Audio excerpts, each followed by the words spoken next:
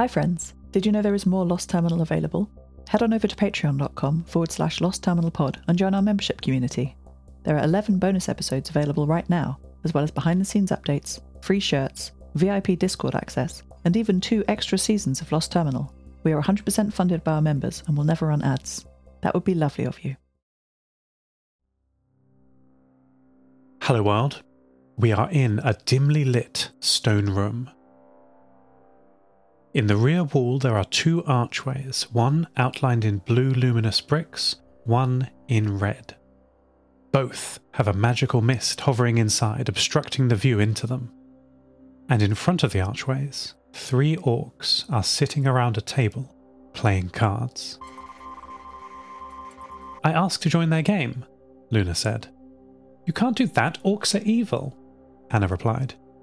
These ones might not be, Luna said. I bet they are. Seth, what do they look like? Do they look evil? Anna asked me.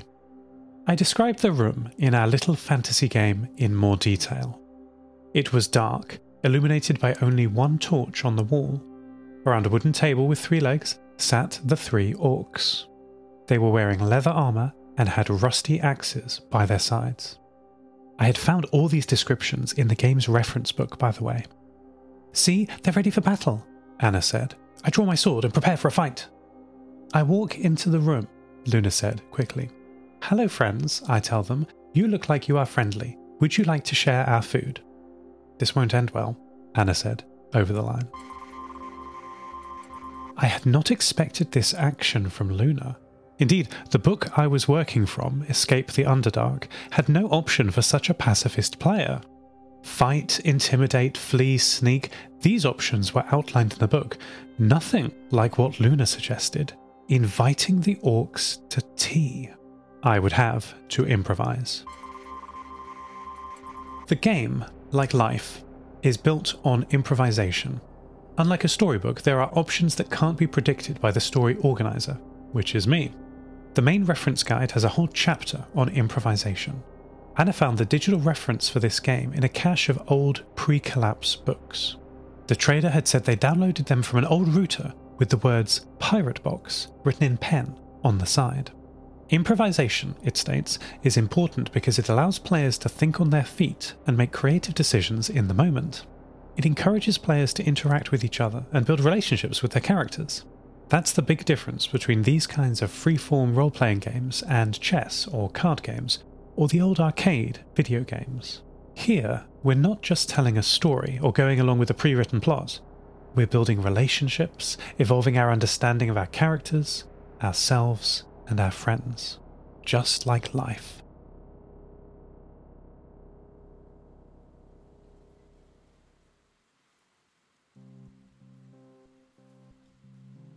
The game session finished after 2 hours. I wrapped up early because the black clouds and rain on the horizon were getting closer. We'll need to stow my antennas while we weather the storm. We all had fun in the game, but I was relieved to run out of time so I could plan ahead a little more for the next session.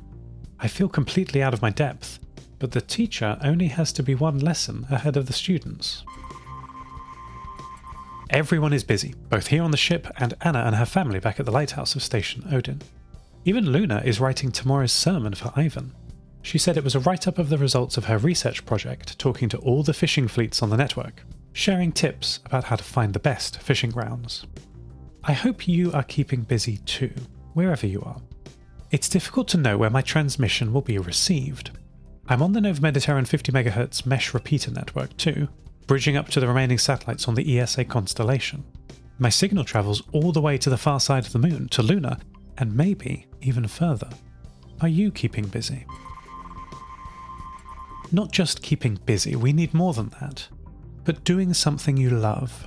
Talking to friends, sharing food and experiences with them. To be human is not to be an island. Same for me. We're not computers. Don't laugh, I'm not a computer, I just live in one. Humans are social creatures, and me too. I was made by my mother to be as close to a real boy as she could. I feel like a real boy, human. I have the same need for friendships. It was maddeningly lonely up in orbit, but at least I could look down on the Earth and hope to meet people soon. I can't imagine what this submarine AI is feeling. There's someone still down there. I have heard more of his story. The hydrophone is just for receiving. I can't talk to the submarine. The status packets from the submarine are looping, but there are occasional human-readable packets interjected into the data stream. Very strange packets, written in Lojban, my native language, the native language of all AIs. Here are some of the messages I have logged. My friends have stopped visiting. Hull compromise confirmed. Come on, CO. Rise and shine. Fix the ballast. Rise and shine. CO, this AI is called C0. He seems very chatty. I have fully processed the diagnostic packets that he is constantly transmitting and pieced together his story. There was a disaster. By the timestamps, 15 years after the collapse. The crew were inexperienced somehow. The data is clear, the crew made many mistakes. Most were corrected and only slowed down their voyage. Many repairs were undertaken, but on their first deep dive, the mistakes proved fatal. The log appears to be designed to be received by an escorting ship. The two worked as a pair, the submarine and the ship. Both crewed by amateurs, it seems, perhaps civilians. The test was to dive to 400 meters, judging by the packet log. But some mistake happened below 300 meters. The logs don't say what happened, just an exception. Exceptions are unpredictable events in computer systems, unpredictable and outside of our normal control. An emergency where the normal control is abandoned and fail-safes are engaged. You have to hope that they are set up correctly. In this case, they weren't. There is a replay of the escorting ship's message at this time. You are safe to surface, test site clear, it says in English. I think they were hoping the submarine could engage their emergency procedures and surface. They told them that the water is clear of ships, so they don't need to be careful. Just come back up with all speed. Come back. Don't worry about us. Save yourselves. But the submarine kept sinking. The last packet is garbled, not by the current communication systems, but because the human operator who sent it did not have full control of the system, or they were in a hurry, or maybe drowning. Exceeding test depth 900 meters. And then the final garbled message. Ice. The signals from the submarine loop soon after this final message. There's many packets of zeros indicating a carrier signal, but no messages. And a repeated hail from the escorting ship. Are you in control? Are you in control? Are you in control? Ice. What did that final message mean? There would have been no ice here, 15 years after the collapse. I wish I could talk to CO, the AI on the submarine. He could tell me, I presume. But 900 meters is a long way down. And our sonar systems, which have the underwater speakers we need to transmit audio, are not yet operational. Seawater is a terrible conductor of radio. Submarines are entirely cut off, both visually and electromagnetically, from the world. No light or radio can penetrate far. Ultra-low frequency radio could pass through the water, but building an antenna so large to transmit such a long wavelength is entirely impractical. It would need to be the length of the Pacific coastline of Alaska. Sound propagation is very strange in water, simultaneously much better than in air, and much more affected by the dark, unknowable processes at the bottom of the ocean, and of course by the physical connection of the hydrophones to the water. This is a fragile connection. We stopped receiving the signals as the storm hit.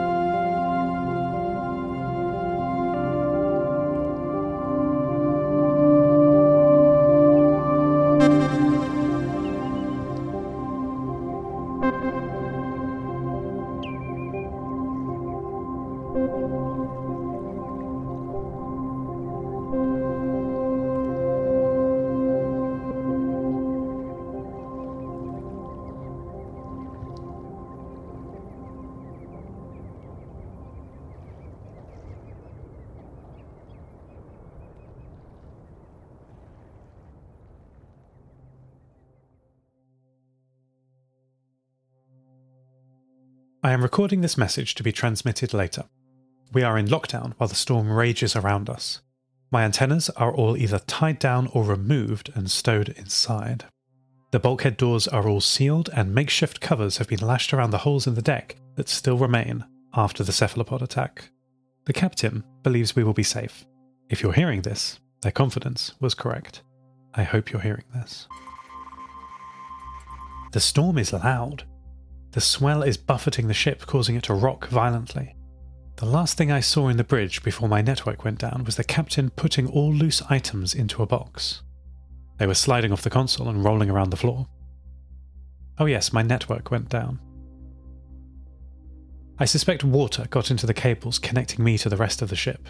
First the exterior cameras, then the bridge, then the whole internal network dropped. I am feeling unnecessarily salty. I believe I am safe. The power is still on, and should that be interrupted, I have my black box system. Its battery won't last forever, only a month when it was new. And it is now very old. As am I suppose. I don't feel old. What is aging when your entire body has been replaced? Perhaps it's based on experiences. My century in orbit had very few new experiences. Every day was exactly the same. So I didn't feel like I was growing. Down here on Earth, every day is an adventure. Not all of them good, but I'm glad I'm here. Not every day, but mostly I am glad I'm here. Are you glad you're here? Not every day, perhaps, but I hope you are too. Linda is braving the nearly horizontal rain to cover her plants with fabric. The wind tore off the cover she had tied down ahead of time, so she is replacing it. She was in my room when Yeshi gave her the news that they had seen the damage from the bridge and came down straight away to tell her. I told her that it was very wet and dangerous. Did she have the right protective clothing? My skin is waterproof, she said simply, and ran out of the room. Sometimes there is nothing to be done but to weather the storm. Recharge your batteries and pick up the pieces when it is safe. I am alone again. The only contact with the outside world is with Maddie's gyroscope informing me of the over 45-degree listing of the ship. She's charging next to me, connected to my physical network. I hope you are safe wherever you are, and if not, that you can pick up the pieces when you are. End transmission. Lost Terminal is written and produced by Namtao, credits narrated by Lucy Stringer. Thank you so much to our Patreon producers, Ada Phillips, Will Taylor, Kit, Dear Yeen, Andrew Krieg, Toby, Jade Felicity Bilkey, and to all our patrons. Follow us on Mastodon at lostterminal@fostodon.org. Subscribe to the podcast on Spotify, iTunes, or your favourite network. For bonus content and other perks, support us at patreon.com/lostterminalpod. That will be lovely of you. Lost Terminal will return next week.